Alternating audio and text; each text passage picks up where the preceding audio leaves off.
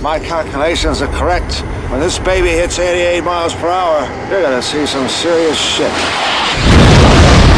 It's Geek Stuff, TNG. What the fuck is a reboot? We're going to be rolling out a lot of new things. We're the stars of this piece of shit. Who are you? I am the sandwich. No one of consequence. You can find me on Xbox at Fat Dumbledore.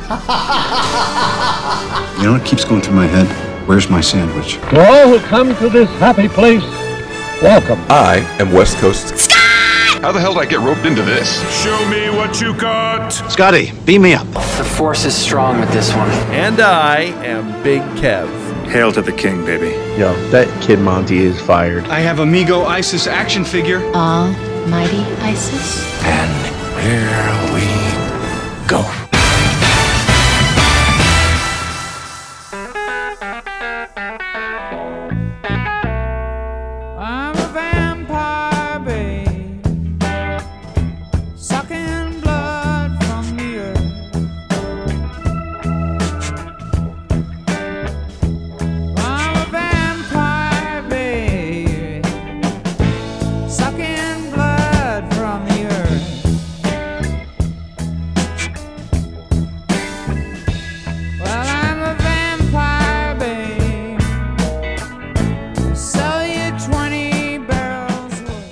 I think this is going to be a spooky episode, or at least a kind of sad episode, because there's a lot of death out there. Anne Rice died. Anne Rice died? Yeah, at age 80. Like, Interview with the Vampire, Anne Rice? Yeah, exactly. Wow. I don't think I heard that. Yeah, I mean, you know, goth kids across the world are just beside themselves, and their white face paint. Wow, I didn't know. Was she ill? I don't know. I don't. Let me see what it says. I don't remember what the cause of death was. I just, went off on my own, into my own little world of all the vampire fiction I've read ever since then. That's all based on her triad, right? It's always a love triangle, and it seems like it's all comes right out of Interview with the Vampire, right? Right. Complications from a stroke.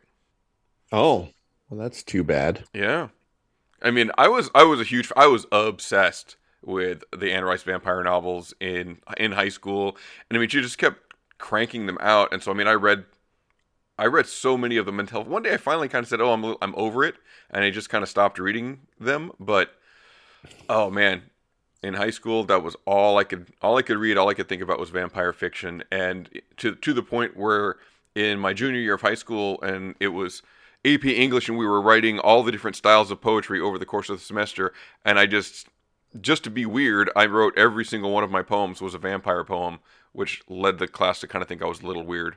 They were probably right about that part. Yeah, I don't know. That was way before me, so... I mean, technically, I think Interview with the Vampire came out as a novel in 1977, so... I mean, it had been out, like, the trilogy, right? Interview and The Vampire Lestat, right, and Queen of the Damned. They'd been out for a while by the time I read them in high school. But then, like I said, she just continued to crank them out. And I don't know how many books are in the Vampire series by the time she was 100. done. Yeah. And then she also went on to write, she wrote, like, The Mummy and a few other, like, kind of supernatural. And then I don't know if she became Born Again, but she started writing very religious novels towards the end. Like, there was a lot of Christianity in the books. And so, again, obviously I wasn't reading anything there, but again, I think that, there wouldn't be Buffy without Anne Rice. There wouldn't be Twilight without Anne Rice. I mean, What We Do in the Shadows. I mean, all of these vampire themes. And then one of my favorites, Forever Night. Did you ever watch Forever Night? No, I mean, I recall it, but I never watched it. That was, I mean, it was almost a lift of the characters from Interview with the Vampire. Just, two male vampires and a female vampire, and a love triangle and flashbacks. I mean, it just had everything. But so anyway, yeah, that was sad news to see that Anne Rice had passed away. Vampires suck. Wasn't that the original title of Dracula Dead and Loving It, or was there a parody movie called Vampires Suck? I honestly don't. I don't know. I don't think that was. No, the Mel Brooks one was Dead and Loving It. Right. With Leslie Nielsen, right? I don't know that it had another one other than that. I just remember there was a Triumph, the insult comic dog, interviewing Bon Jovi at a concert in the Meadowlands in New Jersey. He was backstage, and he said something to Bon Jovi about Bon Jovi had just, I think the movie had just, I think Vampires had just opened, which was John Carpenter's Vampires. John Carpenter movie, right? And John Bon Jovi is in it. And I remember Triumph saying something along the lines of, wow, actually, he goes, finally, a role that requires you to suck. Which I thought was hysterically funny. So Triumph is hysterically funny. Triumph is always quality. I agree. Yeah. Well, and with that, we will bring this episode of what we should say is that this is episode 600 and something. 63? 663. As we edge ever closer towards the number of our master and Lord. The vampire episode would have been so good if it was episode 666. But I know. If Anne Rice could have held on 3 weeks, it would have worked. Exactly. You may notice, or maybe not, that the sandwich is not joining us right now. He'll pop in when he's available. This is my fault. This is not the sandwich's fault. This is my fault. I have a heart out today, so Scott and I are kicking the festivities off a little earlier. So not the fault of the sandwich this time. Yeah, we'll give him a break this time. Although stress that it is this time. Just saying. Yeah, we should run through the social medias, right? Be sure and follow the show on the Facebooks, Twitter, Instagram. You can find us at Geek Stuff TNG and all of those places. If you really want to support the show, be sure and like and subscribe on whatever podcaster you use. You could leave a positive review there. You can also support the show on the Patreons. For $1 a month on the Patreon, you can have access to the show's private Discord server where you can chat with us. Ooh. For $3 a month, you get the early bird special. No one is at Kev'd me, so I think I'm caught up. Yes, true. If you do want to get Kev's attention, you have to mention him over on the Discord. You get the early bird special for $3 a month. That is, this show comes out typically the day after we record it. Although last Monday I got it out on Monday night. I just edited it right when we were done. Oh, get you! It was like a new record. Boom! Immediately uploaded the episode to the Patreon. For $5 a month, it's the bonus round. You get the Sandwich Shop, and twice a month you get the vintage episodes of Big Kev's Geek Stuff. That is episode 69. That's going to come out on the 15th. So the 1st and the 15th, you get a vintage episode. You're still walking the earth in episode 69. You're not around. It's just was fantastic. I ever on that show? Early on, you took a lot of time off, I don't know why. I want to know why I wasn't there. I mean, yeah, because this is the week after Comic-Con, so maybe you stayed in San Diego a little bit longer in 2007. I honestly, I mean, it's entirely possible, but it just seems odd that I don't think I was gone that long. Well, I don't know. What day did you record back then? Wednesdays, I think. Huh. Yeah. Right, because that's New Comic Book Day, so I'm pretty sure it was Wednesday. All right. Well, and it's a mystery. Maybe on episode 70, we'll find out the answer of where you were walking the earth. Well, we can, as soon as OG can grace us with his presence to talk about Wheel of Time, which I haven't checked out yet. Have you checked that out yet? No, I haven't. Again, I'm not familiar with it, so it's hard for it to get to be a big priority when there's other things that I want to check out. So I'll kind of wait for it to maybe have the whole season and then binge it when I get some time. I mean, I'm interested in it because, again, it's a fantasy story that I don't know anything about. So hopefully, if it's well done, it's going to be new characters for me, and I'll enjoy it. Well, here's hoping. But what I reached out to His Holiness OG, and he said that he would grace us with his presence to talk about Wheel of Time, because if there's anyone on the planet that knows Wheel of Time, it's OG. OG had a replica Wheel of Time sword at one point. Nice. I'm sure I'm right about that, but I honestly, I don't know a thing about it. I don't know anything about Wheel of Time. So, we really do need the expertise of OG. But, we'll give him a little time. Maybe I'll give him another week and tell him that we'd like to have him on after. Yeah. Well, I mean, I guess we'll jump into that when we talk about some of the other news. Let me finish up. Let me finish up the plugs there, right? So for $10 a month, it's the Instagram Live, which is what we're doing right now, with or without the sandwich. You get to see the show as we record it, typically on Monday nights. So, all right. So let's jump back to celebrity death. There was a major death this week. Heir to the liquid paper whiteout fortune. Well, that one I did hear. Yeah. Mike Nesmith. The only monkey I never met. Oh, really? You never met? Well, the only monkey I think that didn't do this show. I mean, right, because he didn't really need to travel, right? Because he had family money. I mean, that was the whole thing, right? That was why he was not really there, is he didn't need it. Yeah, he didn't. Yeah, that was the word on the street. I mean, I didn't hear anything to counteract that. But yeah, I'm pretty sure he's the only monkey that did not appear at one point or other on this program. I'm pretty sure all the rest, all of them did. So let me ask you this. When Sandwich gets here, first of all, will he know who the monkeys are? Maybe.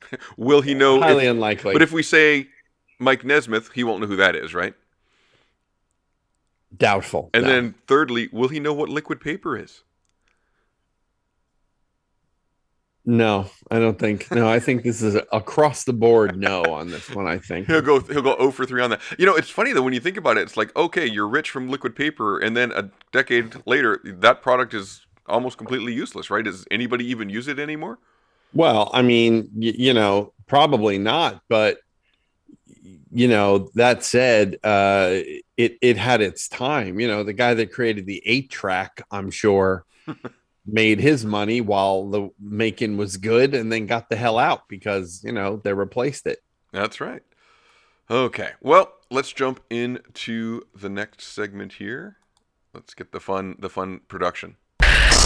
Geek stuff. What's in the news? So West Side Story was meh at the box office. Was it 10 million? Only 10? Wow. 10 and a half. I can't say as I'm surprised, but I think that number will go. I think it will remain at least a little bit consistent for no, because Spider-Man's about to hit. So, by the way, this is an update. Ghostbusters is actually playing on this island. Have you seen it? So I'm actually going to get out, I think Wednesday or Thursday this week. I'm actually going to get out there to see it because it's the other side of the island from where I am. And then I have found out that they are having Spider-Man. And not only are they having Spider-Man, they're having it like the day it opens. So I might even see Spider-Man on opening day. I don't know. I got to make those arrangements too. Did you pay $25,000 for your tickets like somebody else did on eBay? Yeah, just some dumb shit paying that much money for movie ticket. I mean, for God's sake, wait a few days. It'll be fine. It'll be fine, dude. I just can't. 25,000. I cannot fathom what reason you would do that. Because you thought it was pesos? Maybe. Like what? I mean, I can't even imagine what possible motivation there could be to spend that much on. I'm at a loss. Yeah, I mean, so speaking of movies, I was able to get out to see Encanto this week. We took the kids to see Encanto, Disney's new movie. Is that a Disney thing? Yeah, that's the new animated feature, and it was really good. Again, music and by Lin-Manuel Miranda, right, of Hamilton fame. Is this a Mexican story? Yes. Like that last one with the dead. It's not like Coco, but it is about a family, and the grandmother, the abuela, is saved by a miracle, and then that miracle then builds a their house, their casita that oh is yes, alive. yeah, I remember the trailer for this now. Yeah, and then they all get kind of a special power. And so we went out to see that last week, and then we were at Disneyland over the weekend, and Mirabel, the main character from Encanto, was there for a meet and greet, and that meet and greet experience was very nice. So again, I would strongly recommend if you like Disney movies or if you have kids, Encanto was really good. I really enjoyed it. Did you get the signed toy? Oh, we did not get a signed toy. We just took the kids to the parks and let them meet the characters. This time of year. Oh, it's not the actress. It's like a person in a suit. Well, she's a face character, so it's not like a suit. It's it's Mirabel, right? It's not the actress who voiced it. No. Okay. No, I was confused. So the actress that voices it is she's on Brooklyn Nine-Nine. She's the one that's very deadpan on Brooklyn Nine-Nine. I cannot. That's the one. Yeah, which surprises me because again, the way she is on Brooklyn Nine-Nine, right? She's got very low, no emotion, very deadpan, and it just surprises me that she's the one that's playing that part, with emotion and singing and all that. So yeah, it was very much surprised. Both of the young ladies on that program are rather fetching. Those two who are in the squad. Yeah. Hey. And now joining us is Mr. Sandwich. Hello. I've made it. How are you doing? I am good. All is well. Little tired, but is good. Is good. Words hard for simple sandwich. Why are you late? What? Are we doing? We can't do the bit now.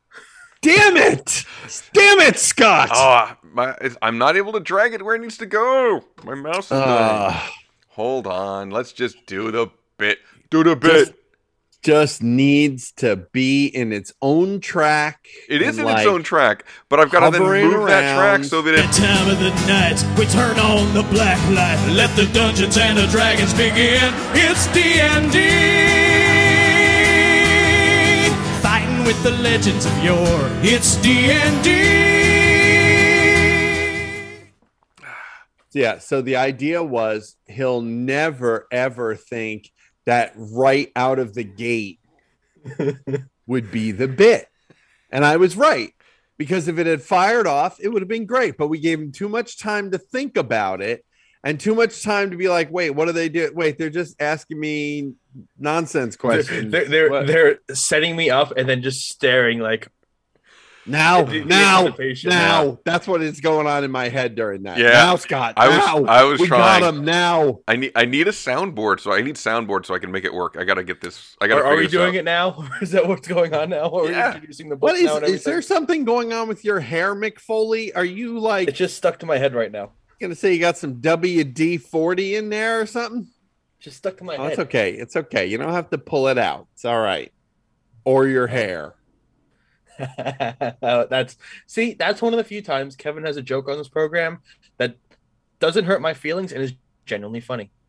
It's not fair because I've promised there are certain topics that I have promised that I will not joke about on this program. So like the Geneva Convention. Anyways, folks. So what we're talking about this week, the newest D&D books, you might have heard the bit. Strixhaven, a curriculum of chaos. This is the much heralded, basically Hogwarts for D&D book for 5th edition. This is the special edition cover. This is the regular edition cover.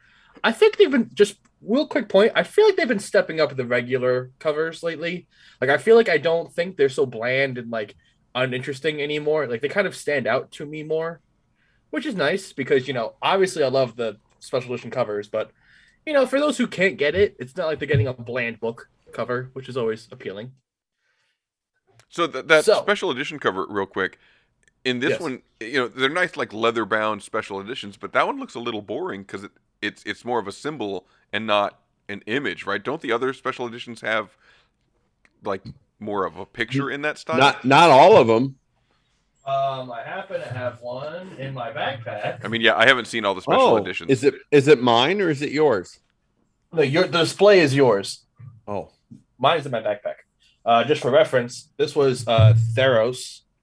Yeah, the see, Greek I mean, setting. that one's a picture, but there have definitely been other special covers that were not picture covers, Scott. I thought they were all kind of in that black leather bound style. So but that one doesn't look like that. So I guess I just didn't realize all the special editions, what they all looked like. Yeah, I think they mix it up a bit. I think some of them are symbols and some of them are artwork. And usually, it's something like that Theros book. It's like foil. It's like every 1990s special comic book cover.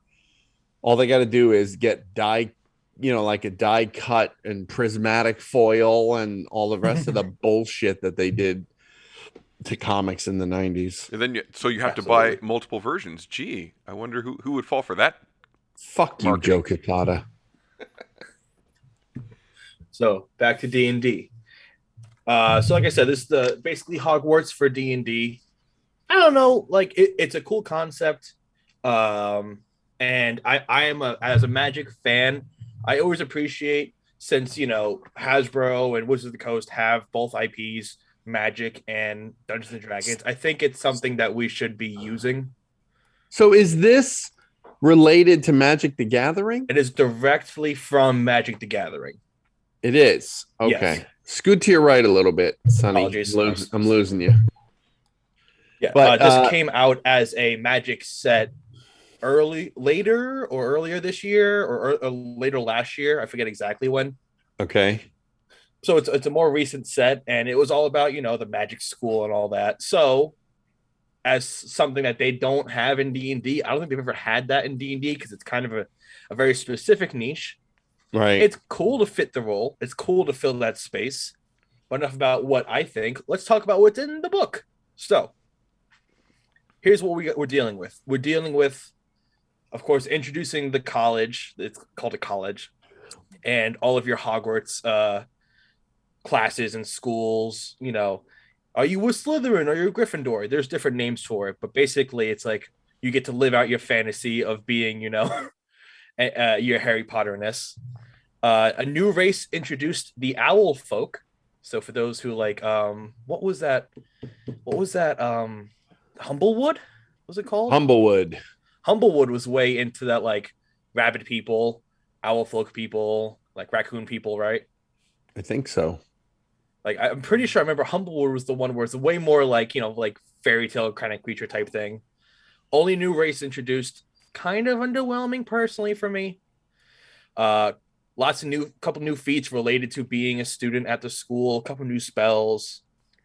And then what it has a lot of is, how to run essentially school in D&D, like how to have extracurricular activities, how to have jobs, how to study for exams. There is a system in this book about if you have a love interest, you get special bonuses, and polygamy is heavily supported because it stacks.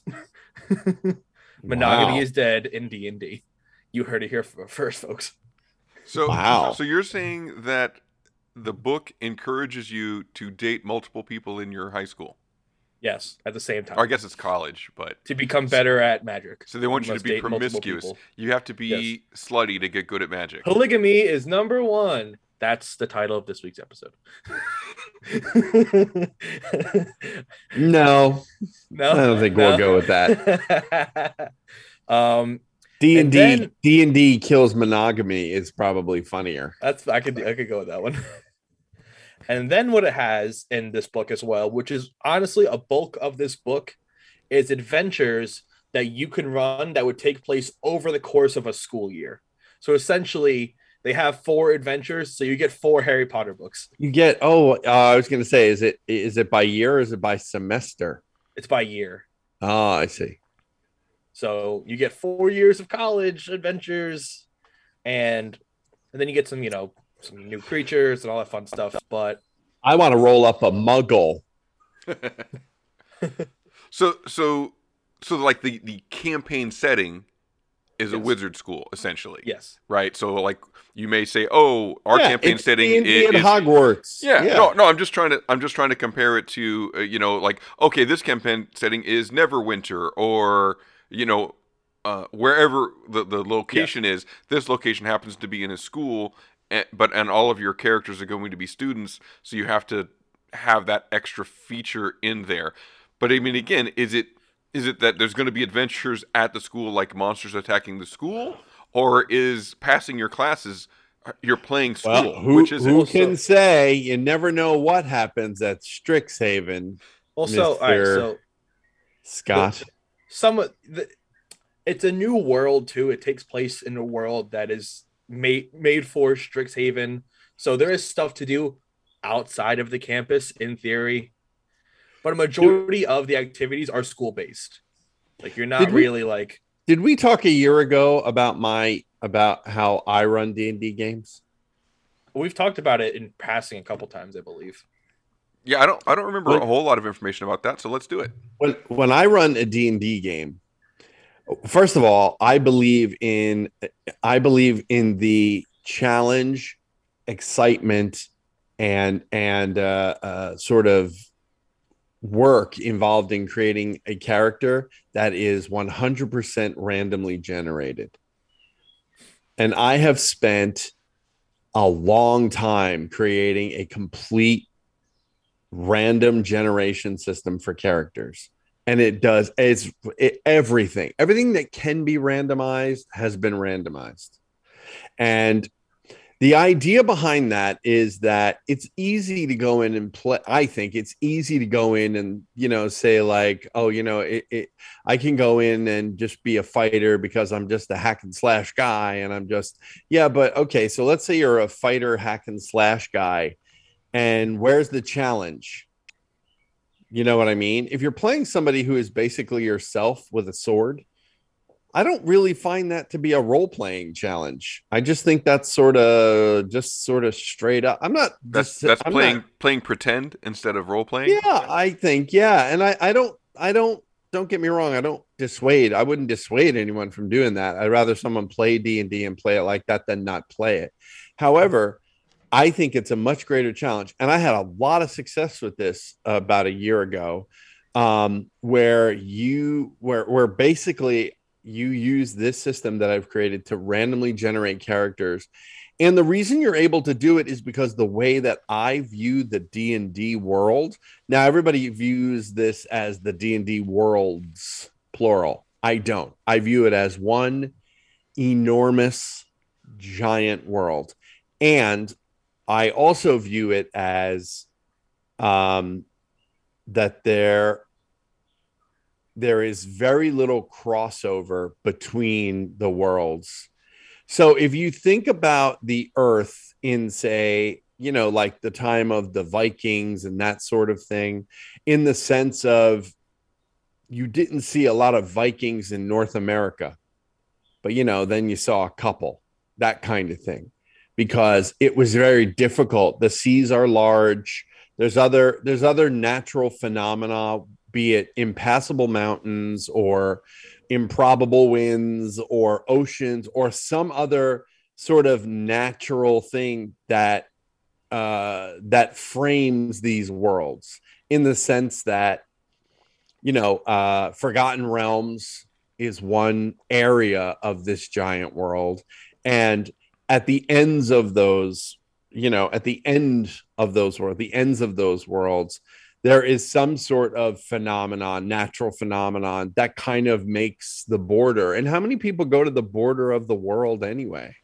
Not very many. And if they were to make it to the border of the world because they decided we're going to the border of the world to try to, to see what's there or whatever the reason is, either it's going to be nearly impossible to cross over, or they're going to cross over into a way different world. Maybe they cross over into Black Sun. Maybe they cross over maybe they fall into Hollow World. Maybe they cross over into Frosthaven. Is that what it is? Is Frosthaven? I'm getting that one right. What was the icy one a year ago? It was Rime of the Frost Maiden, but that I forget. It wasn't Neverwinter.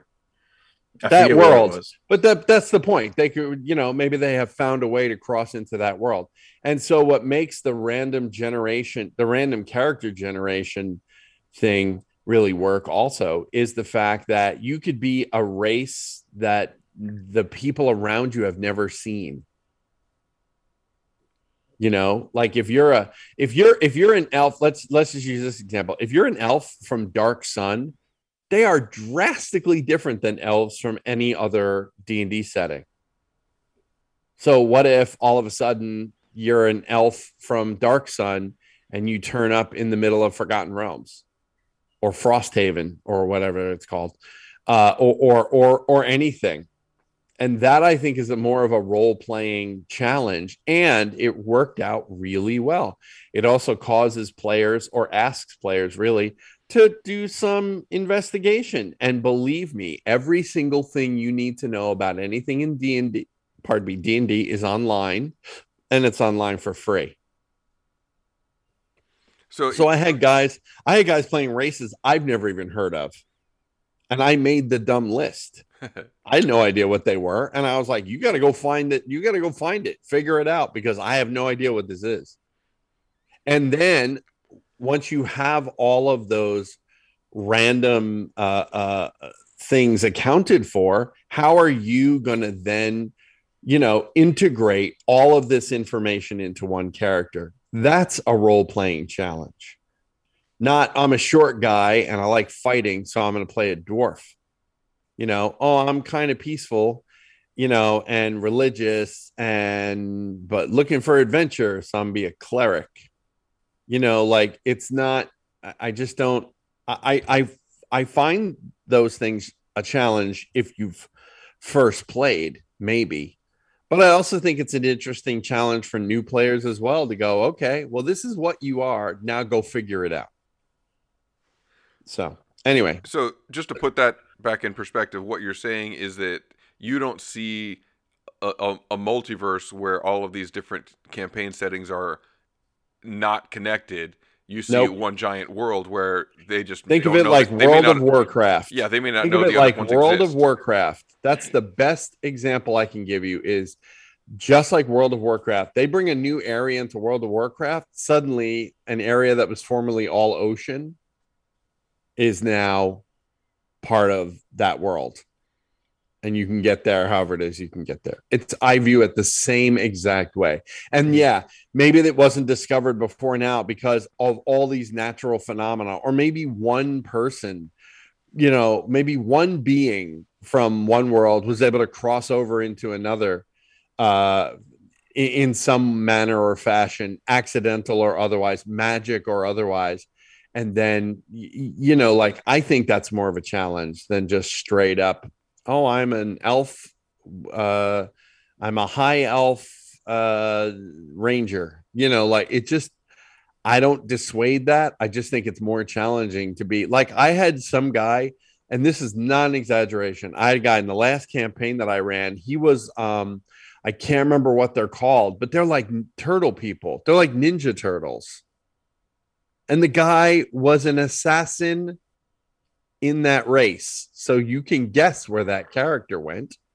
And it's true. And it was really great. And it was complete. It was 100% random. There was no jury rigging or anything like that. We all watched it roll up together. It was amazing. What an amazing thing to have that kind of a familiarity, something you can base a character on.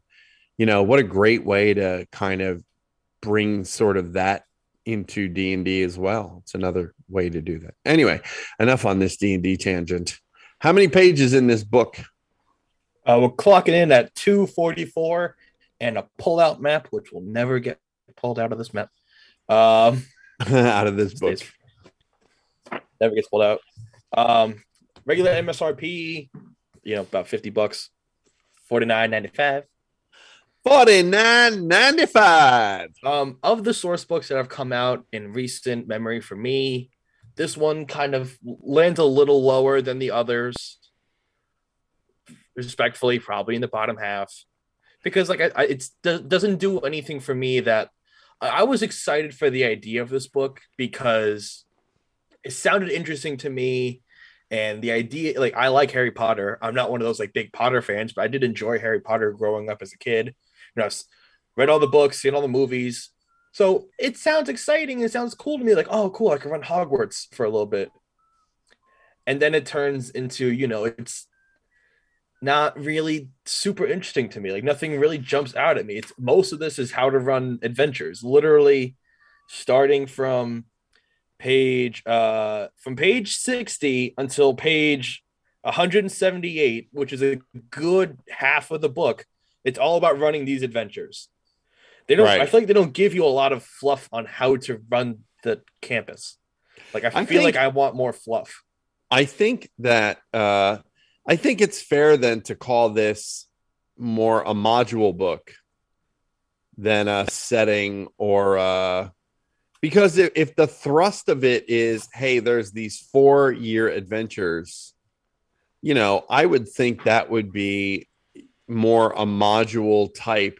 Yes, of course, there are elements to it that are world building, so to speak. I mean, you could certainly, from my perspective, based on what we were just talking about, I could stick this school anywhere. Which is the great part about this. You can make this a school. You could change the names, and it would function similar. So that's the question: is this a specific school, Strixhaven, or is it here's how to set up a magic school?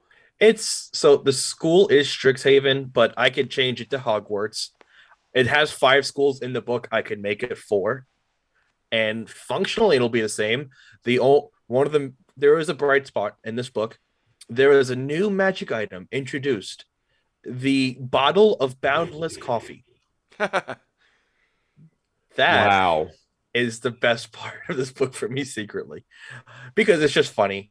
The idea of just a boundless coffee cup for a bunch of college kids just sounds funny to me. Where is the wand of Adderall? There you go. Wand of Adderall. Where is the pipe? So also there's pipe of endless pot. That's it. Are we just going to we'll just do magic college tropes all afternoon. The keg of Killian's. Yeah, I like it. But you also said it's related to the Strixhaven comes from Magic the Gathering. So like the Gathering. So the lore around Strixhaven was already explored in Magic the Gathering, and they just translated it. Is that also true? Yeah. So they took out the elements that were more attached to the story of Magic. There were characters in the story that are like Magic characters. That has been pulled out, obviously, and they've left the actual like bulk of what is Strixhaven alone. I got one. Based on what Sandwich was saying earlier about the school, one would probably want to get a hold of the magic item known as the cornucopia of condoms.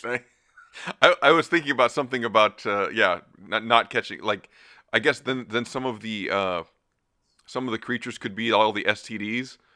Yeah. So if you have a good STD or college-based magic item, how can they get a hold of us? Call the GVM line. I don't want to give the number for that. You brought us here. I didn't bring us to STDs. Give the line out. 201-730-2547, or email us or your doctor. You can email us at geekstufftng@gmail.com. Oh boy. Does that wrap up the D&D segment for the day, gentlemen? Yeah. Final thoughts. Cool book in theory. Could have done more. What about the black light amulet? So my velvet posters glow. Okay, and then that's where we stop the D&D section. Play the outro. It's D&D. Warriors that terrify. It's D&D.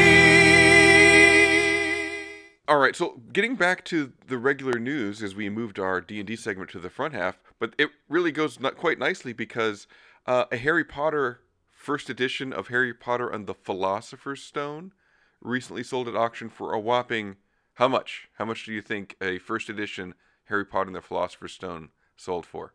1.2 million. Oh, no, it's not quite getting first edition of Super Nintendo games money. I'll give it $750. No, 600. Oh, you guys are all, according to Price is Right rules, you've all lost, and the guy that bid $1 wins. It was $471,000. I have a first American edition, I think. Yeah? I think. I don't know, actually. Does I think I anybody know do. why they changed it to Sorcerer's Stone from Philosopher's Stone? Because kids don't like philosophers in the U.S. Duh. Yeah, those American kids don't like those Magic smarty pantses. isn't philosophy, sir. That's true. And then, so sticking with Harry Potter, the news trailer for Fantastic Beasts has Mads Mikkelsen as Grindelwald now, right? He's replacing Johnny Depp as Grindelwald. Is that correct? Yes. Mm-hmm. So what that one's the Secrets of Dumbledore. That's a weird swap, in my opinion. Yeah. How do you go from Johnny Depp to Mads Mikkelsen? I mean, that's just like. First of all, he shouldn't have been fired to begin with. That's number one. And I still think they should reverse this, but that's me. And somehow, though, Amber Heard is still in Aquaman 2.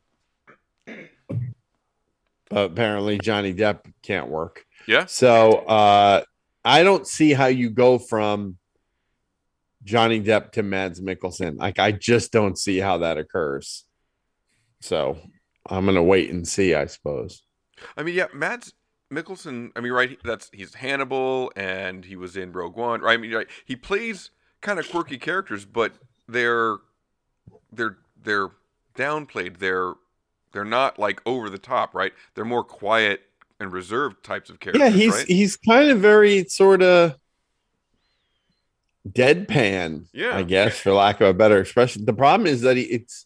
Even when he's playing a character like Galen Erso in Rogue One, I always feel like, like we know this is not a spoiler. If you haven't seen it by now, too bad. He is the one that puts the flaw in the Death Star that they're able to exploit and blow it up in Star Wars.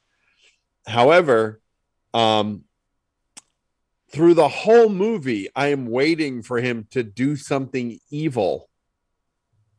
Do you know what I mean? Like, I know he's working for the Empire, and I just like right at the end, I'm expecting him to go, well, actually, you've forgotten one thing, and I'm actually the bad guy. I'm waiting for the reveal. It didn't come, but I was waiting for it the whole time because that's who he comes across as, just an evil dude. He's a better bad guy than a good guy. Yeah. Yeah, and Hannibal, and everything else that he's ever been in. Was he a Bond bad guy before? Or am I imagining that? Or is that someone else? He didn't do Bond, right? He didn't do a Bond bad guy? I think he was a Bond villain. I think in he a was Daniel Craig movie. Yeah, one of the Daniel Craig ones. Was he? I think he was, yeah. Or am I thinking of someone else? Because I feel like the first one, Casino Royale. He was. Yeah, that's what I thought. He was the one that he was playing Texas Hold'em against. Was he Casino or Royale? Loved Casino, hated Royale. He was Le Chiffre? Le Chiffre. Le Chiffre. I haven't seen any Bond movies. Yeah, he was the one that hit James Bond in the balls with a big knotted up rope. That was his torture. Hey, Sandwich, do you know how they say quarter pounder with cheese in France? A Royale with cheese.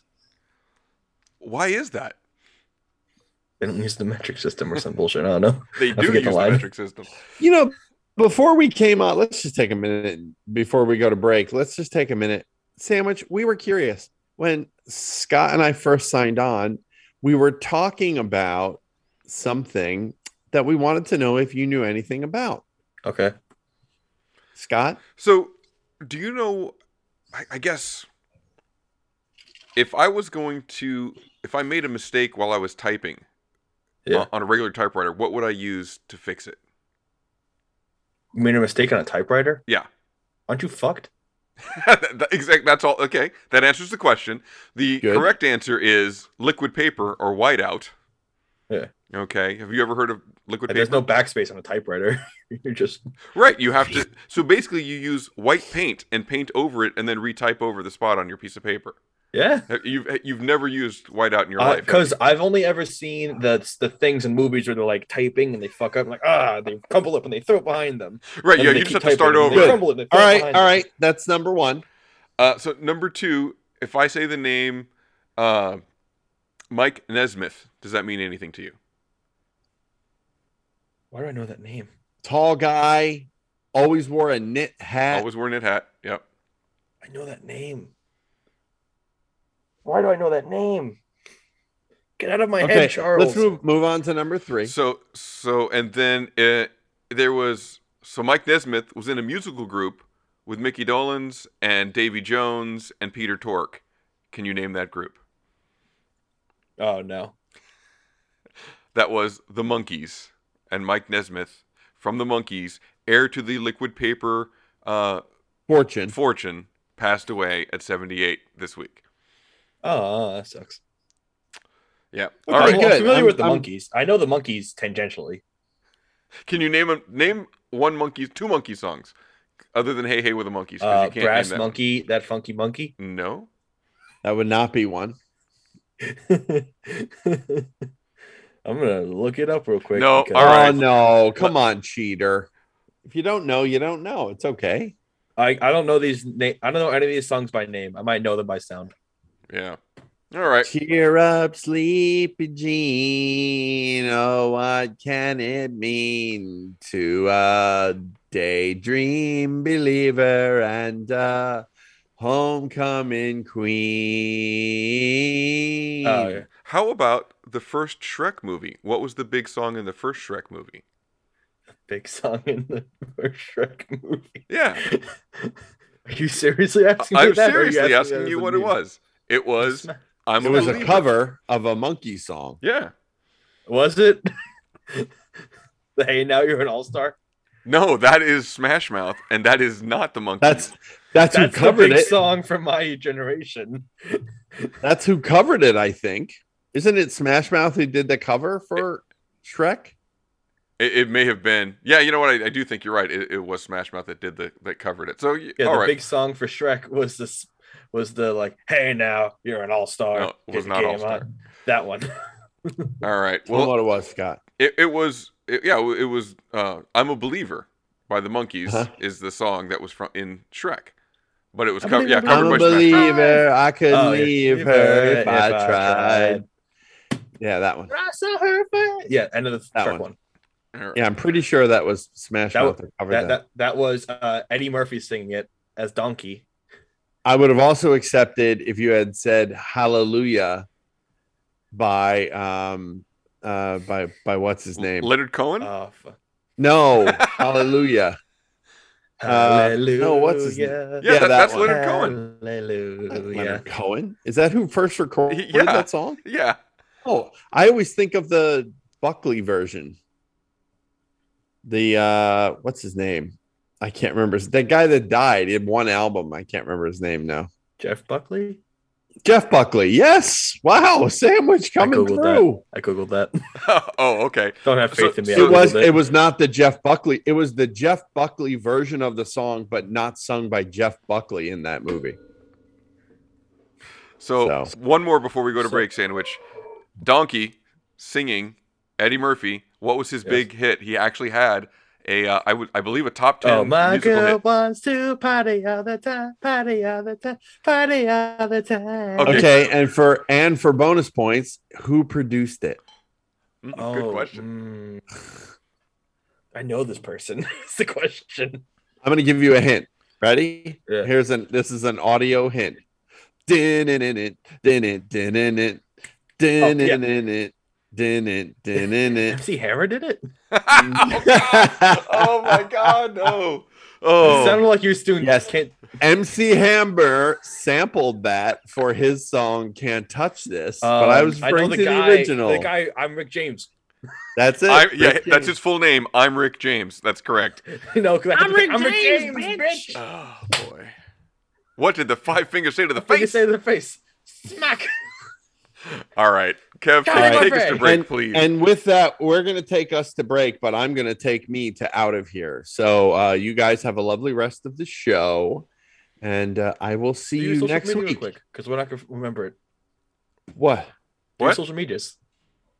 Give what? To what? Your social media. You'll do it at the end. Why do I don't know yours? God, I am the talent here. Okay, I'm the talent. And Scott knows my social media. Do you know my social media, Scott? It is BK Geek Stuff on everywhere, and then Xbox. It's Geek Stuff. BK Big Kev GS. Big Kev GS on Xbox. How many? By the way, just before we go, how many people exactly are using your Xbox account, Sandwich? Because it seems like every time I'm playing a game, every 5 fucking seconds, you come online. It's only one house. I'm just saying. They probably just turn it on and off. Off, on, off, on, off, on. And with that, we will bring this episode of Geek Stuff TNG, episode 663, the one we're calling D&D Kills Monogamy, to a break. And we'll be right back. After these messages, we'll be right back. Yeah.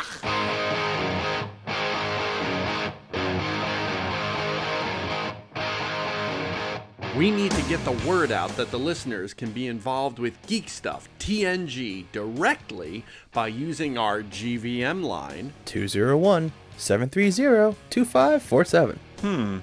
Maybe we could use our seductive voices? Huh? Our what? All right, here. Let's read these lines in our most seductive voices, like this. Hey there. We want you to be a part of Geek Stuff TNG with your questions and your comments. Oh! That's right. We want you to tell us what's on your mind. What we are doing that you like. So call us on the GVM line 201-730-2547 and you may hear yourself on an upcoming episode of Geek Stuff TNG. Wow. What? Okay, here we go. I'm James Hatton. And I'm Podcast Rob. And we're the Something Something Cast. We're a pop culture podcast that chats about movies, comics, TV, music, video games, and a whole lot more. Check us out at our home at somethingcast.com and also on iTunes, Stitcher, Google Podcasts, and other fine podcatchers as well. Proud members of Hashtag Podern Family and ACPN, the Art, Comedy, and Pop Culture Podcast Network. Okay, here we go. Hey, Geek Stuff listeners. It's West Coast Scott here. Did you know I do a podcast with my lovely wife? Say hi, Brittany. Hi. Tell them about our podcast. We do a weekly podcast where we talk about travel, conventions, Disneyland, and our growing family. It's called the Piecast because we got married on Pi Day, and it's available wherever you find your podcasts. You can also follow us on social media. At Pi Day Family. And my new Twitter handle is at Pi Day Scott. Check us out. Build your own X-Wing. Luke Skywalker's legendary Red 5 starfighter from the Star Wars saga.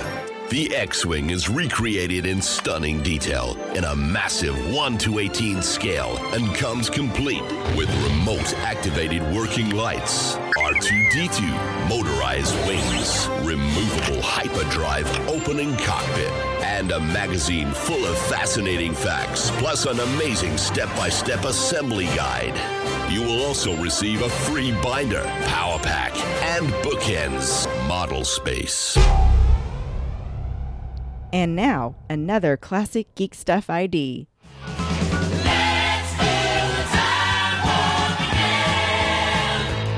Hi, hello. This is Patricia Quinn from the Rocky Horror Picture Show, and you're listening to Big Kev's Geek Stuff. In another dimension, with voyeuristic intention, well secluded, I see all. Geek Stuff TNG.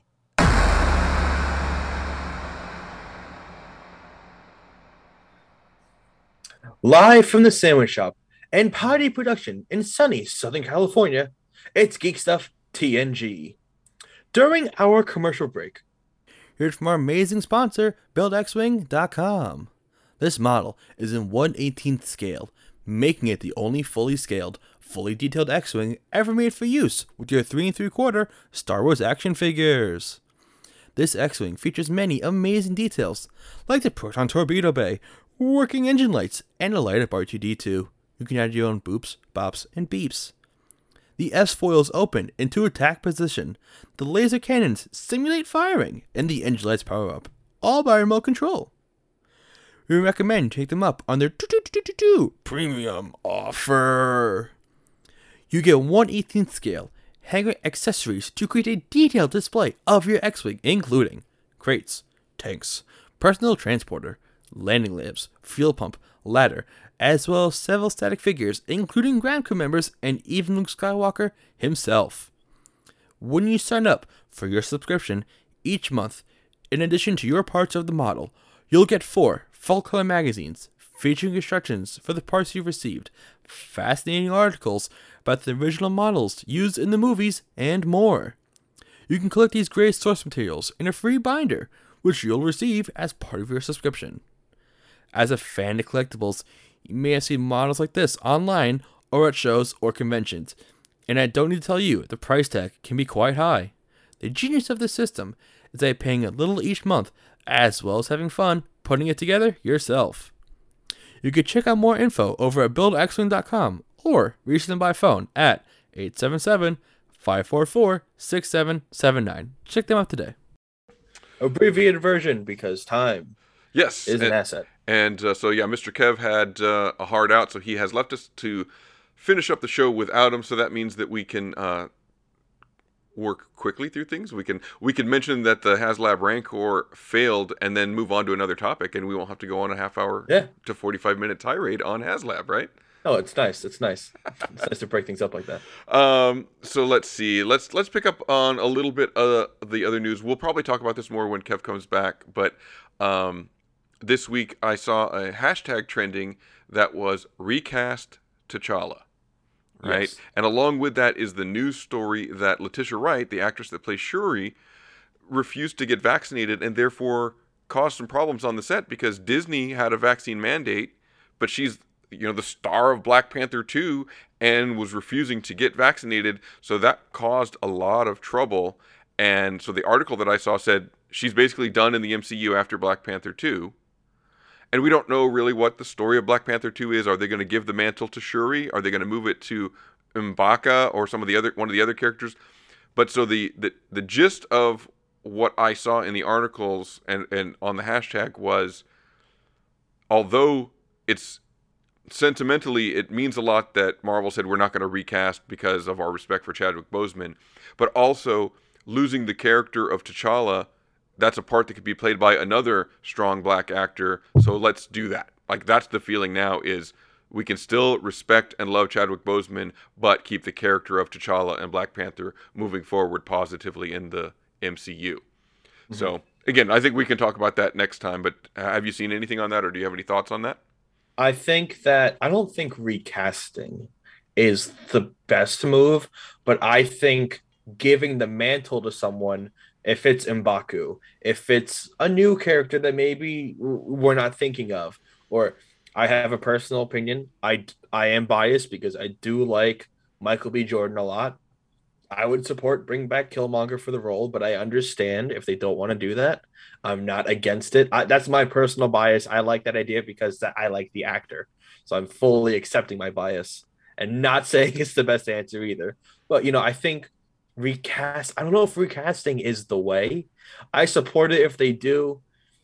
I feel like the better way would be to like evolve it into it being M'Baku, or like I said, another young actor, or anything else. If they go younger though, that could be great too, because then you could really have him develop into a Black Panther. You know what I mean? If they get someone who's in the 20s to 30s range, they can really build him into that for a while. You could have him really go through like the Black Panther evolution. You know what I mean? Yeah, I mean, it's also possible that in a future movie it would be Black Panther's son, right?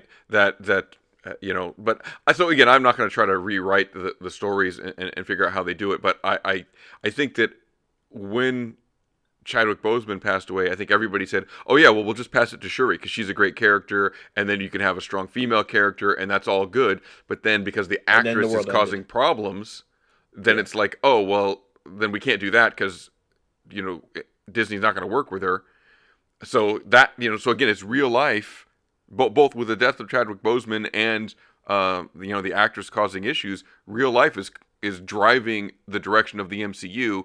And that's not what anybody wants, not the creators of I'm sure Kevin Feige would much prefer that Chadwick was still around to play the part, right? That's what everybody wants. But that's off the table. So what's going to be the best move for the storytelling? And I think that remains to be seen. And suddenly the Wakanda royal family dies in a car crash or something. Right. And I mean, again, so do you just recast it, both characters, right? Shuri and T'Challa, and just move on?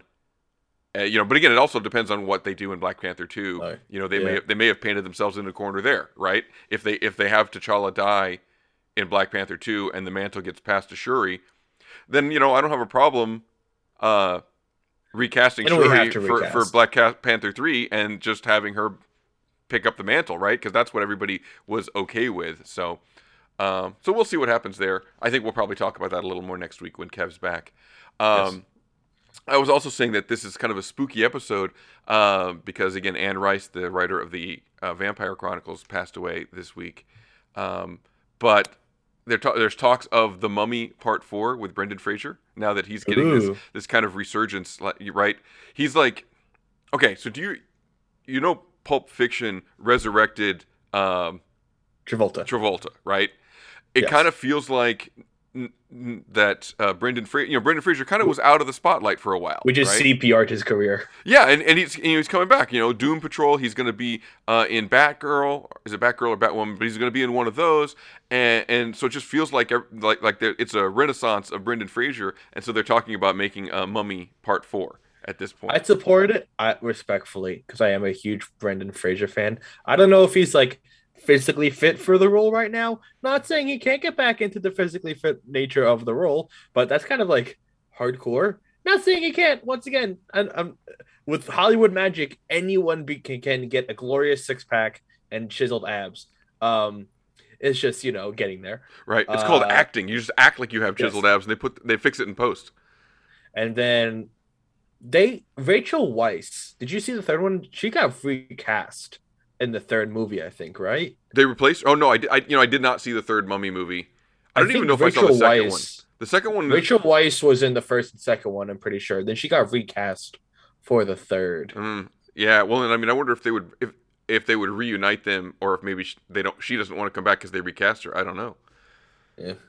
I don't know. I'm excited for the idea because I think the Mummies were fun for me. I never cared if the acting was good or the story was good. It's just stupid fun, So it's exactly what it needs to be, just a silly action movie. I wonder if this is also them trying to revive the what was the monster universe they were trying to make up with Well, I feel like it would be. Is this a Universal picture? It is a Universal picture, so maybe it's the nail in the coffin of that shared cinematic universe, right? Because technically they did make a Mummy for that. I completely forgot that the movie they made to start it was a Mummy movie. Well, now hold on though, but there's also going to be a Renfield movie with Nicolas Cage. Yeah. And Nicholas Hoult is Renfield. Nicolas Cage, I think, is going to be Dracula. And that's the monster universe, right? So that's the one that had the Mummy with Tom Cruise, and what was that connected to? Did they make a Dr. Jekyll? Didn't Dr. Jekyll have an appearance in the Mummy? Right? I haven't seen any of these. What was the other monster movie that they did? The Invisible Man? Was that in that universe? I don't know if that one was. I know what the hell is his name? The guy from Gladiator. He was Jekyll and Hyde. Yes, right. What the hell is his name? Oh, Russell Crowe. Russell Crowe, the Gladiator. I'm Gladiator. Yeah. So I mean, I totally support a new Mummy movie. I don't know if I support the Universal monster movie averse, but I mean, if it works, it works. Maybe this is the revival. Maybe. Wait, get this. We get a movie of Mummy versus Mummy.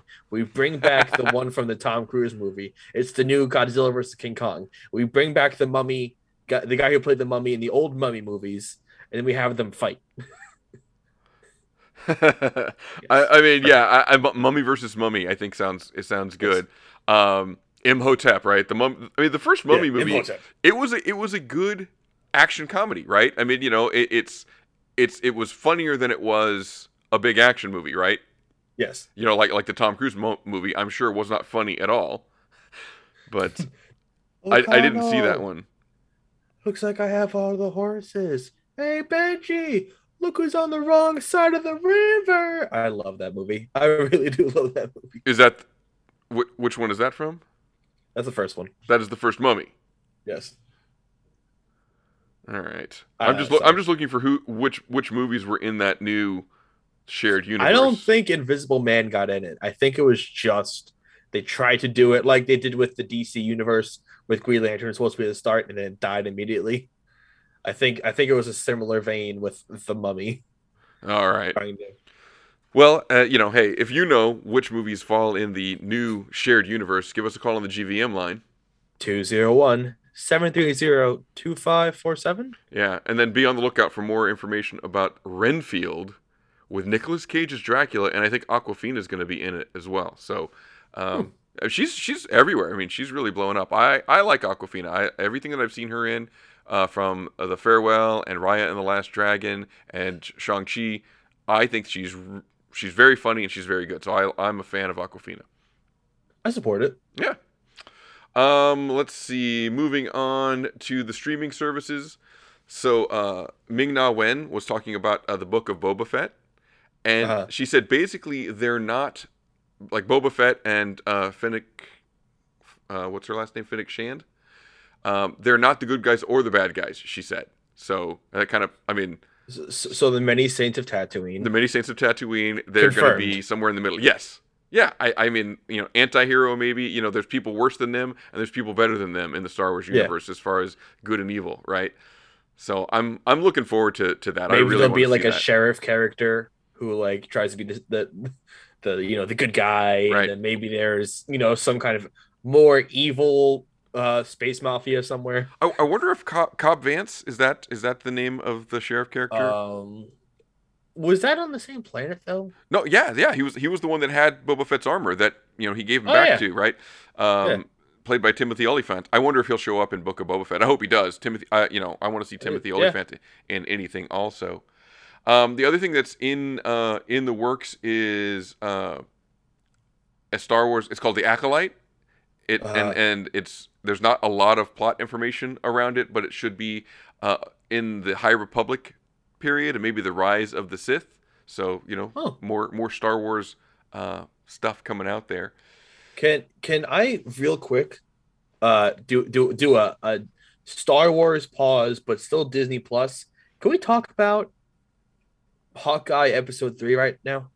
Sure, I'm okay with it. If you haven't seen Hawkeye Episode 3, this might be spoiler material. Let's talk about it. But we're past the embargo for that at this point because Episode 4 is out. Yes. Was that not Vincent D'Onofrio's Kingpin in the beginning of that episode with the young Echo? I mean, you have to assume that it was, right? It absolutely has to be Kingpin. And it feels like him. Yeah, although the only thing is that he's wearing a black suit, right? If it would have been a white suit, it would have been an absolute dead giveaway. Yes. But yeah, and I mean, again, her character in the comics is completely tied to the Kingpin. It all makes sense that Kingpin's going to be the big bad for Hawkeye. I was talking over in the Discord. It seems like the events of Hawkeye taking place around Christmas time in New York are also going to be tied into the events of Spider-Man No Way Home happening around Christmas time in New York. So did you see that there was a Daily Bugle stand in Manhattan the other day? Like in real life? In real life, somebody who put up a Daily Bugle? I think it was like a legit stand selling like promotional newspapers. Nice. And it was like the Daily Bugle and all that. It was only there for like a couple hours, I think, because they all like sold or whatever. Oh, of course, but, yeah. I mean, that's gonna go. So it was just like you put in a quarter newsstand, like old school, or was it a newsstand? It was a legit set up like newsstand. Said like Daily Bugle, I think, across the top or something like that. And it was just full of newspapers that had like Spider-Man, a Menace, or something like that. I forget I didn't get a good look at it. I mean, but I know for a fact it was there. What an awesome like collectible souvenir if you happen to walk by that in New York that day, right? I mean, that's pretty sweet. I didn't see that, but that would be so cool. It really goes to show I'm not a big New York fan. I will say that outright. I am not a huge fan of New York City. I'm really not. But there's so much cool like nerd stuff and geek stuff that can just happen around that city because it's so like prevalent and so like enriched in geek culture. Where like I said, you know, they have a Daily Bugle stand, you know, they've done like so many promos just around the city. Like you don't realize how much stuff goes on just randomly one day. I mean, New York City is cool because it's got all that great culture and Broadway and all the geek stuff and everything. But the con is that's where all the monsters and aliens attack first. So, you don't want to be in New York City because you're going to be at ground zero for whatever exactly. monster, kaiju, alien, whatever attacks. They always hit, Cloverfield, always hit New York first. Oh, yeah. I watched that movie the other day somehow. So I don't do scary movies, but I watched a bit of that movie. I didn't last long. I turned it off pretty soon. Pretty soon after I started it, but you should go back and listen to the vintage episodes on the Patreon because they were talking about like Cloverfield hasn't come out yet, and they're talking about the rumors of what Cloverfield's going to be. And I think episode maybe 66 or 67. All right, let's get back to news. Back to news. Oh, sticking with streaming services, I'm sure we'll talk about this more next week. But Cowboy Bebop canceled already. Yeah, I mean, I kind of saw it coming because I didn't see enough positive reviews. Not saying it's bad, because I'll be honest, I didn't really give it a shot because my close personal friends who are way more into this than I was, outside of a few select people, did not have very, very good reviews of it.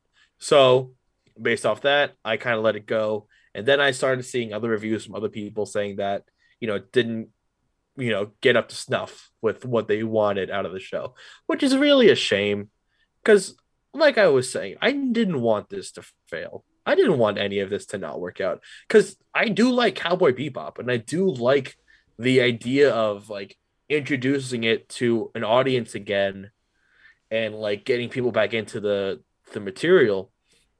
It just sucks that I didn't get to finish the story because I'm very sure the story isn't finished from when they left off in season 1. Like they were setting up for a season 2 at least. Oh yeah. But I think you said this before, but so anime usually the way things look is very stylized and usually kind of out there, maybe a little over the top, and then that helps to drive the story and create the universe. And when you take that out and put it in a realistic looking universe, then it doesn't seem to translate. Is that what you were kind of saying? Because again, I'm not an anime. Yeah. I mean, I don't really follow anime, so it doesn't. I'm just kind of wondering why it seems to never work and what they're losing. Is it the look that they're losing? It's the look for me. It's like a feel too. Like you don't realize, like in an anime, they could take 10 seconds of an anime, like in anime time, 10 seconds, and make an entire episode about that 10 seconds and all the things that happened. You can't do that in live action. Like the way they can like mess with timing and the way that they can kind of like portray things better. And like, there's so much more they can do with pen on paper than they can do with a human actor. And then also things kind of look ridiculous in real life when you take it out of an anime and make it real. Like a lot of not illusion, but a lot of things that look really cool in anime don't look cool in real life because it's not meant to look like real life. You know what I mean? I hate to say it like that, but Yeah, so again, it's just something about the genre of anime that when you make it more realistic, it loses something, and that something is kind of at the heart of the anime, and maybe that's why they're struggling to catch mainstream appeal. Absolutely. I mean, I can't think of one, and if you can think of one, please call us 201-730-2547. I can't think of a truly successful. I'm not saying hasn't been okay ones or decent ones. I think Cowboy Bebop might have been the best shot and the best live action interpretation of an anime possibly ever right now. I'm not saying something great can't happen later. I'm not saying there was some okay stuff before, but anime portrayed in live action has not had a good track record, at least in recent years. If there's something else I can't think of, then like I said, call, let us know, but it just doesn't translate well into live action media. I don't know. I've given the reasons, and there's still more I can't even think of right now, and better ways I could probably describe it, but it doesn't work. And it's a shame. It really is a shame, because a lot of people are they're stuck behind the stigma of, oh, anime has a stigma, I feel like, of like, for the outside world, like, you're too nerdy if you watch anime. If you watch anime, you're at a point of geekdom where it's uncomfortable to some people. For some reason, they can't get behind anime. Right. So it's like, okay, yeah, you like comic book movies. Oh, okay, you like animated movies. Oh, anime is like the next step, right? Anime is a certain. I mean, because again, it's basically animated superhero types. Well, it's not always superhero type stories, though, right? It's a style of animation. Yeah. It's the Japanese style of animation that's anime. Yes. And so, but it often involves like characters with superpowers or supernatural elements are typically in anime, right? Comic books is geek weed. Anime is geek heroin. All right. And then when you take anime, manga is anime in a comic book form, right? Yeah, the manga is the initial like intro for most of these things. Like the big, I'm watching an anime right now called One Piece. It just hit 1,000 episodes. Oh my gosh! It's been going since 1999. It's been going in manga form since 97, continually, no breaks, really. See, so I don't get why it can't hit, because there's a lot of anime fans. Obviously, if they can support, shows like that for that long. Yes. I just don't understand the disconnect between taking that content, putting it in a different, in a live action format, why it can't satisfy the core audience and it can't capture the new audience. I don't understand why they're having so much trouble doing that. You know what it is too, I think? You know what it is too? When you want an anime character to be sad, you can draw exactly how sad they're supposed to be.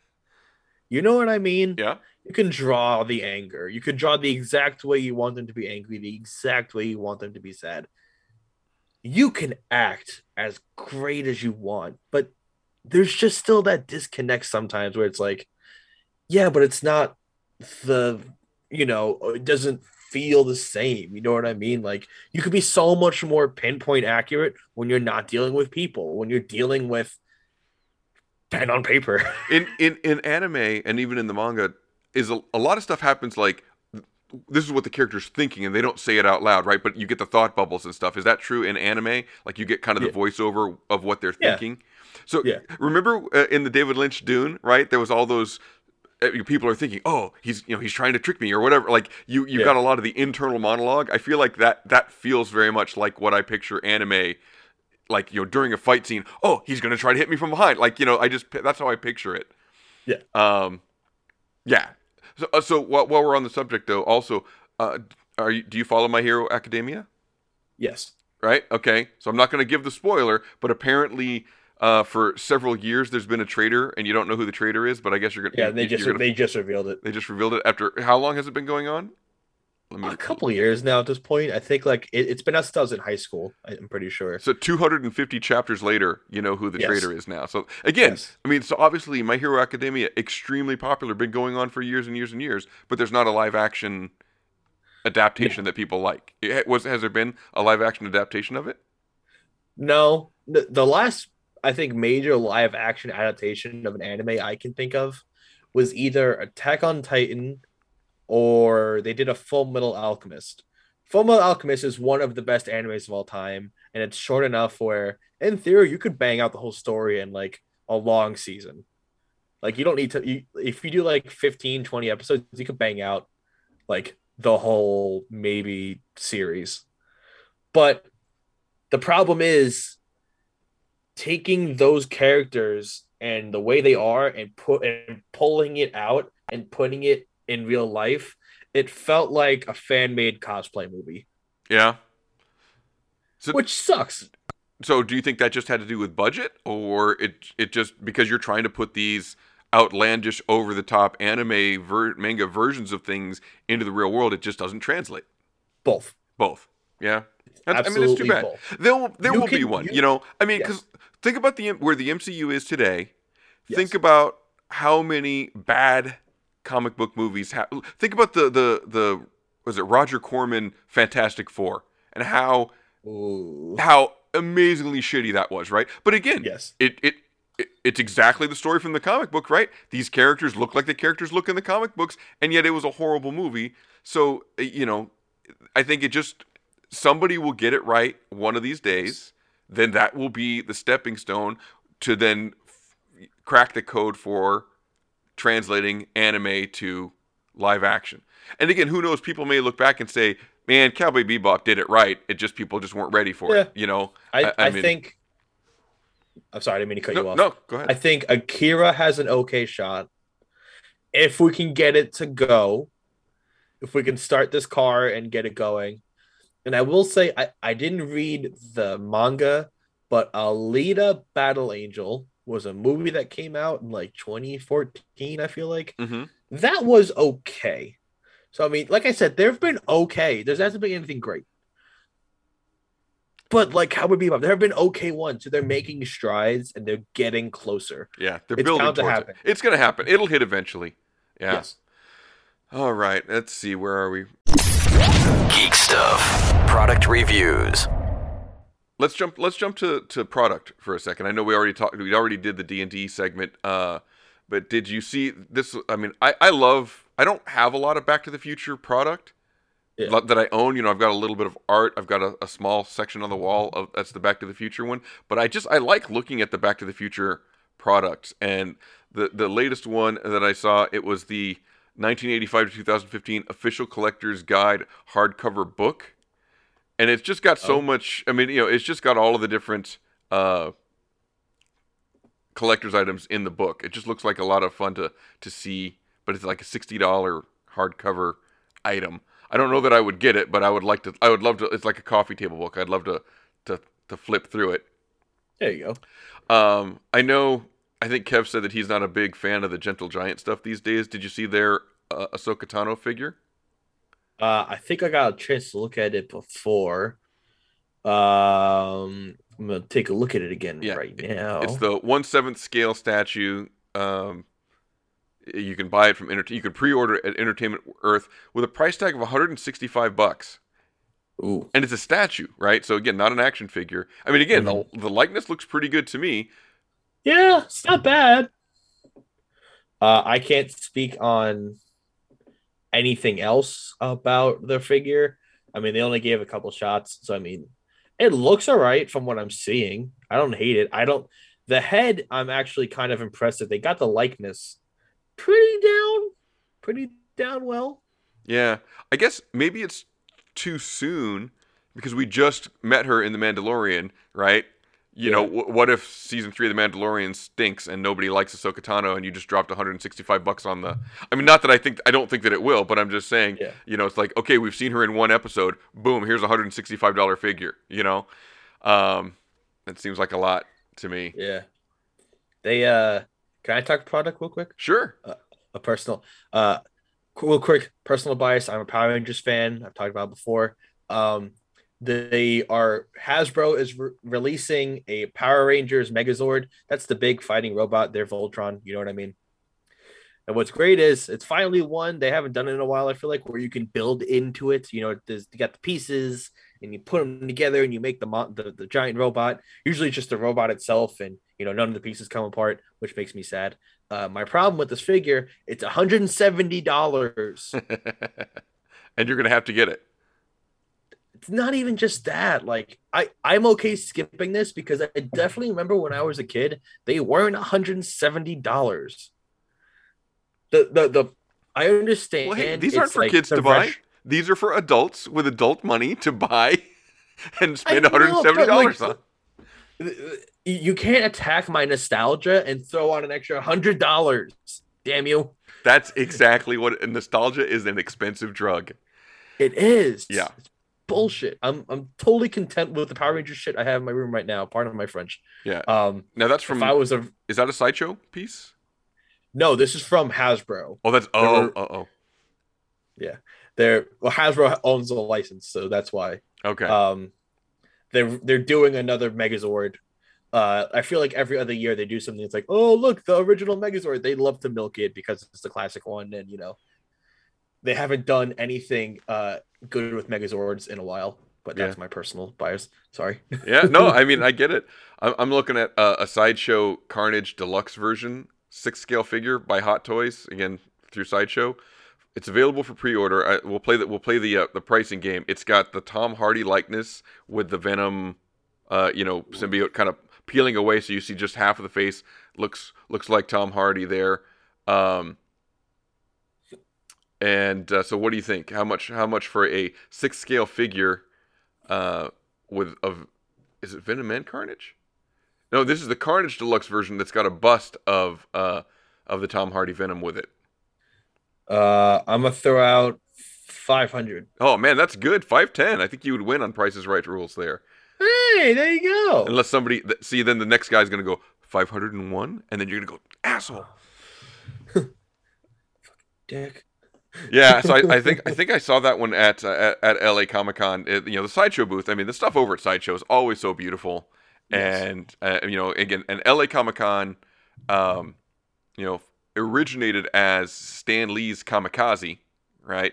So over the Sideshow booth, there were several Stan Lee pieces that were pretty nice. Speaking of the conventions, so the LA Comic-Con, we talked a little bit about it last week, and I don't think that I mentioned that LA Comic-Con had a lot of Star Trek events going on, and one of the biggest things there was Nichelle Nichols. This was her final con appearance. So, she of course played Lieutenant Uhura in the original series and through all of the original series movies, and she had the first interracial kiss on television, right? But so again, groundbreaking actor, and but she's actually been diagnosed with dementia, and so again, she's going to kind of go out on her own terms. This was her last con appearance, but this is back to what we've been saying a lot in recent episodes. When you get the opportunity, take it to meet your heroes, to meet these actors, whether it's at a con or whatever the opportunity. If you get a chance to meet them, say hello to them, get a photo with them, get an autograph. Be sure and take that when you get the chance. That's really a shame. I mean, it sucks that. Well, the good thing is at least it came people knew about it. People could kind of prepare for it. It always sucks when it's kind of like something happens and just suddenly like, oh, hey, if you didn't get me, you're not going to get me. You know what I mean? Yeah. I mean, well, and so we did not do the photo op that we had talked about doing. Brittany and I were thinking about getting the William Daniels, right? Mr. Feeney, who we talked about getting his photo op. He was of course also the voice of Kit, the car from Knight Rider. We saw the panel where Mr. Feeney and a couple other characters from Boy Meets World were up there talking, and I mean, he's in his 90s. He's getting up there, and I didn't buy the photo op, and Brittany said, she's all okay, but if he dies in the next week, that's going to be your fault, and so it's on me. So I am putting out all the positive vibes I can for William Daniels to live a long and healthy life, and hopefully at the next opportunity we'll do the photo op with him because I didn't book it in time, and then the time frame that he was available did not match with our LA Comic-Con schedule. So, damn. Yeah. All right, let me go back to. We'll finish up with a little bit more streaming media discussion. So over on Paramount Plus, they're going to start a series of live channels. So if you have Paramount Plus, right, Yes. you can watch anything you want at any time. But then they're just going to have channels that are streaming Star Trek episodes or SpongeBob episodes or Paw Patrol episodes as if it was regular television. Does anybody want this? I don't know who's asking for it. Yeah. What does it matter if it's on? But I guess, are you the kind of person that says, I don't want to have to think about what I'm going to watch? That's if you want background. Right. I know I want Star Trek stuff, so I'm just going to put on the Star Trek channel from Paramount Plus and let it play in the background. Right? It's so niche. Like, it's so extremely niche where it's like, can't you just literally be like, okay, I'm going to hit random on the episodes. All right, I'm season 5 of Star Trek. I'm just going to hit play and they're going to keep running. Like anything else, isn't that just how it works anyways? So yeah. So I just don't understand why they would need to, quote unquote broadcast. It's not really broadcasting because you're watching it through a streaming service, but why they would need channels playing that you don't pick the episode. It's just playing in whatever order they've decided and whatever time they decided. I just don't see any need for that. Paramount Plus. I would love if they ran commercials for like anything. I would love if I was paying for a streaming service, streaming something, and then halfway through it's like, do you need Dawn detergent? The only thing that I would like is if they played it as if it was recorded on an old VHS tape off of the TV, and it was the original commercials that aired with episodes of whatever, The Next Generation back in the 90s, or the original series in the 60s. That would be interesting, but yeah, I don't see the need. Because if you could literally pull up any episode you want and watch it anytime you want, why would you want to watch it on somebody else's schedule? It's the same thing. Exactly. I mean, that's radio, right? Why would you want to turn on the radio and listen to somebody else's playlist? I heard E-Rock was saying this over on the Etheric Nagel podcast, right? Why do you want to listen to what music somebody else is playing when you can literally pull up any song you want from the whole history of music and listen to whatever you want? So I guess, is that just for indecisive people? I can't decide what I want to watch, but I know I want to watch Star Trek. I don't know. It just seems like a weird thing. It is. So moving over to HBO Max, right, for streaming services, I saw an article that was basically saying that their strategy to play Dune opening weekend and have all those Warner Brothers films come out both in theaters and on HBO Max seemed to work because they gained quite a few subscribers at a time when the streaming services were a little stagnant, it said. So for perspective, it said that HBO Max started with about 61 million subscribers, and now they're closer to 70. So, I guess they got 9 million subscribers this year. That's not bad. Netflix, for context, though, is closer to 214 million. Stars is down at 30. It doesn't tell me where Disney Plus is. That would be interesting to put that in perspective. I imagine it's somewhere in the realm of Netflix numbers. I imagine it would have to be somewhere in that realm. Because, I mean, if it's Netflix or Disney Plus, I feel like are now oh, you need those. And then anything else after that is gravy. I don't think anyone's... Disney Plus announced today that it has about 118 million. So in the year they went from 0 to 118 because they just celebrated Disney Plus Day, right? Oh yeah. So Netflix has how many years on them? Yeah. So Netflix has 214 million after however long Netflix has been around. HBO Max went from 61 to 70, and Disney Plus is 118. But I mean, yeah, that puts HBO Max in pretty solid standing. So hopefully they can afford that $30 million they spent on the Game of Thrones prequel that they canceled after the pilot was done. Yeah, that sucks. I mean, how bad does it have to be for you to have $30 million invested in it and go, maybe we just stop here and don't ever air it? Well, I think the problem is that Game of Thrones hype is dead. That's it. No, just nobody cares anymore because everybody hated the final season. The last season was, yes. Yeah, the last season was so atrocious. I mean... Atrocious might be harsh. It was not up to snuff with the rest of the series. Right. I mean, you were the most popular thing in the world for several years, and then they just shot themselves in the foot at the end, and all the goodwill, all the excitement is just evaporated. Oh yeah. I mean, you literally, if you said a couple of years ago, just Game of Thrones in a room full of like 100 people, I guarantee you at least 50 people would have just stared like, oh, did you mention Game of Thrones? So and so and so. Like, people were really into the story and they were into everything about it.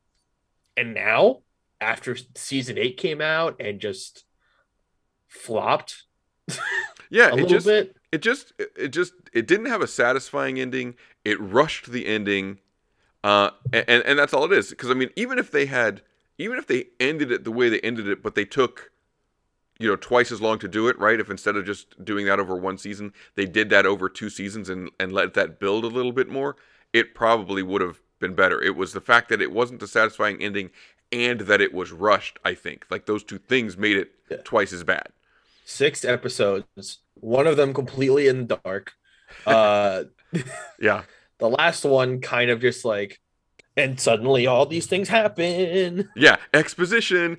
We'll just answer it all with a bunch of people sitting around talking and end the show that way, right? Yes. I did read a thing that said that the big problem is that once you've defeated the existential threat to the existence of all the people, the zombies, then to sit down and really discuss the politics of who should be king didn't really matter anymore.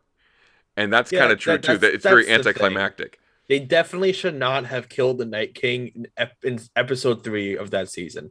They definitely should have handled it in like the second to last episode.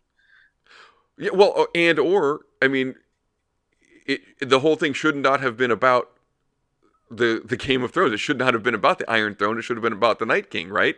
If and again, not to say that I can rewrite this thing, but if they would have united and decided who was king and then went off and defeated the Night King as a united, humanity, it probably would have been a better story, right?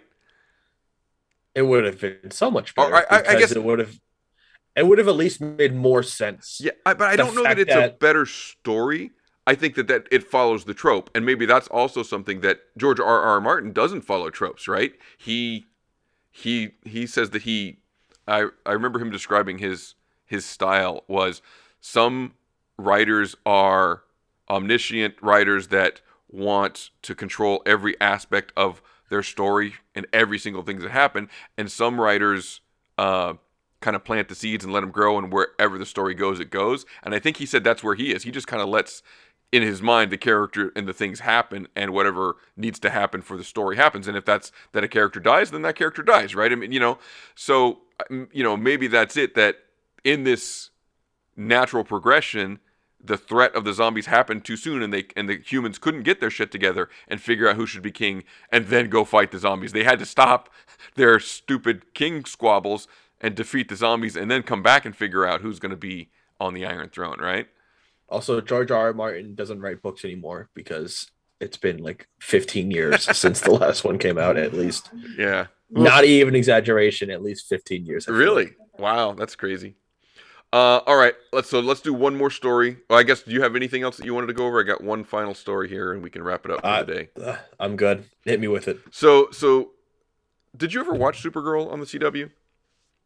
I did give it a couple seasons. I think I gave it maybe 2 or 3 seasons because I didn't hate the story initially. I was also, a younger man, a younger warthog when I was a young warthog. So, I think we need a stinger for that too. We're gonna have to record that, get some production. But yeah, so I mean, yeah, I watched it at the beginning too, and I just kind of lost interest in it. Not that it got better or worse, but I just, running out of time to watch TV shows, that was one of the ones that I let go by the wayside. And I certainly stuck with it longer than I did Gotham, and and I never even I tried to get into Arrow and I couldn't get into it, and since I didn't get into Arrow when Flash came around, I didn't even bother starting that. So again, as far as the Arrowverse or the CW DC stuff, I gave it more time than others. But I guess the article that I was reading was that it ended and it didn't have any payoff to the Lena Luthor and Supergirl relationship.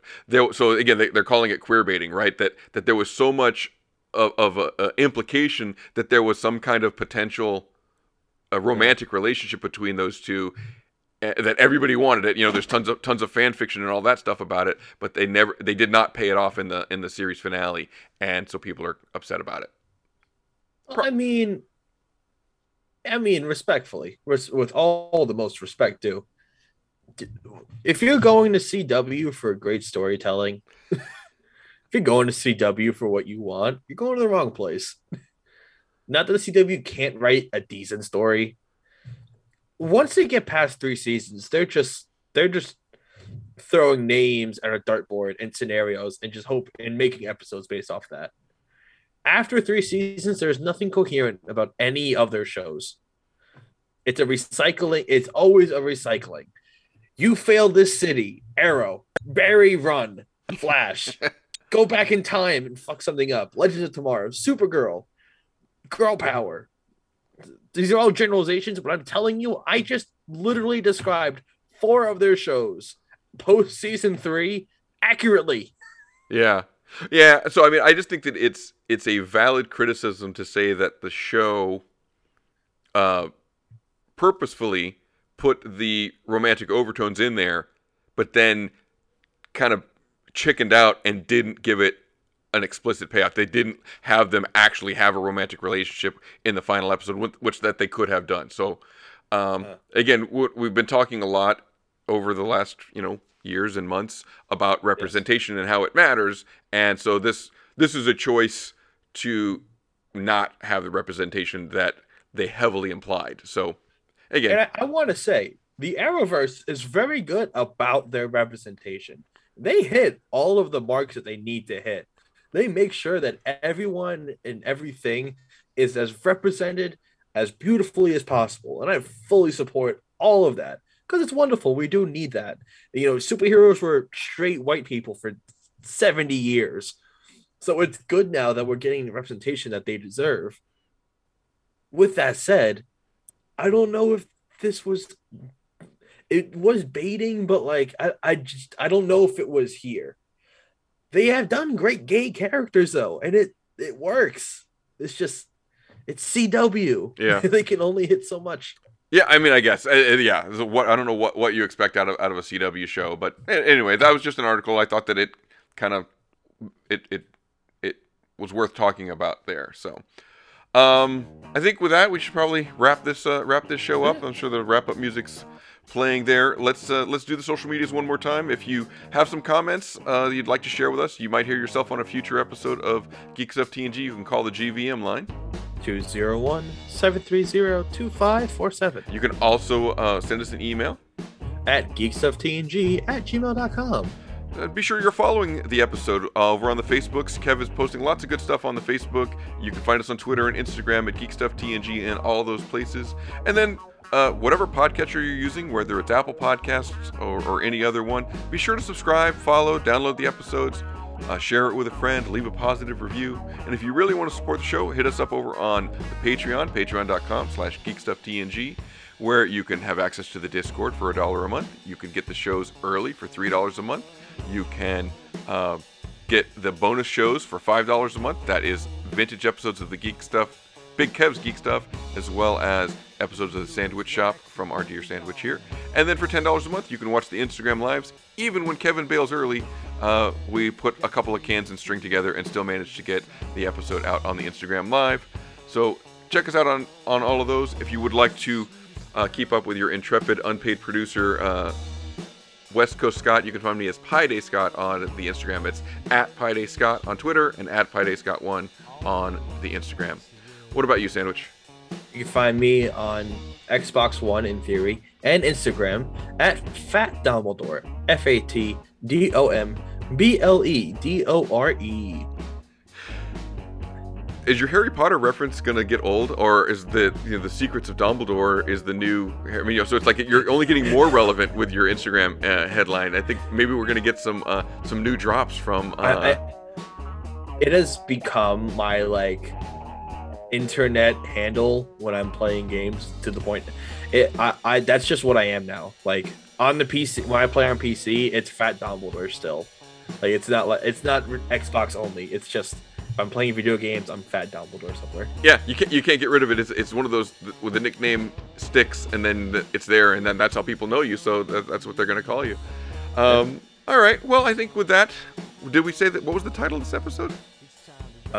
Monogamy. D&D kills monogamy. D&D killed the monogamy star. With that, Mr. Sandwich, we will end this episode of Geek Stuff TNG, episode 663, the one we titled D&D Killed Monogamy, by saying, good night, Lena Wertmuller. Wherever you are. And on that note, we cue the music.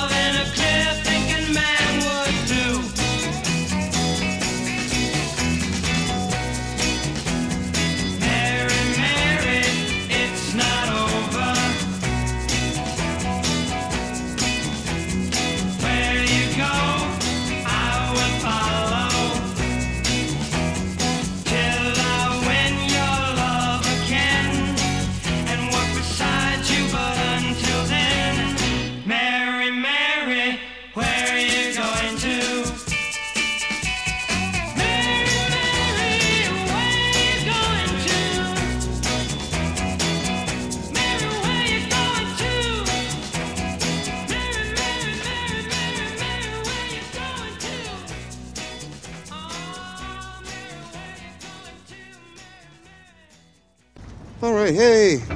All right, good job, guys. Let's just not come in tomorrow. Let's just take a day.